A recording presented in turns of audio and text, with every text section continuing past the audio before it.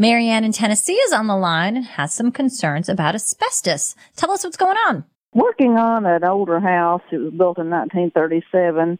I know that I was told that there was concerns with maybe the linoleum that's on the floor.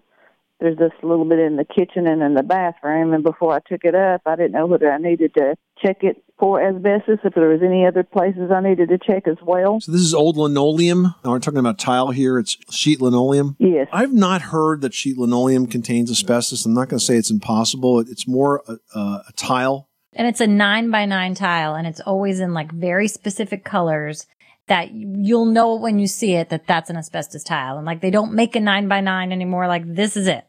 Yeah. I mean, the only way to really know for sure is to have it tested, but linoleum is generally not something that's associated with asbestos. And even if it did, it would be contained inside of a binder, which makes it less likely to be removed, to be exposed to the air. Now, once you take that up, though, you also don't know what's underneath it. You could be revealing some other tile like that 9x9 that Leslie was talking about. But that said, it generally is a good idea to pull up old floors before you put down new ones. So we hope that helps you out. Okay. Is there any place else I need to be concerned about on the asbestos? Well, you would generally find it wrapping water pipes. And it looks almost like an old-fashioned cast. Like you can see it's like a flaky substance that's like wrapped with almost like a plaster of Paris.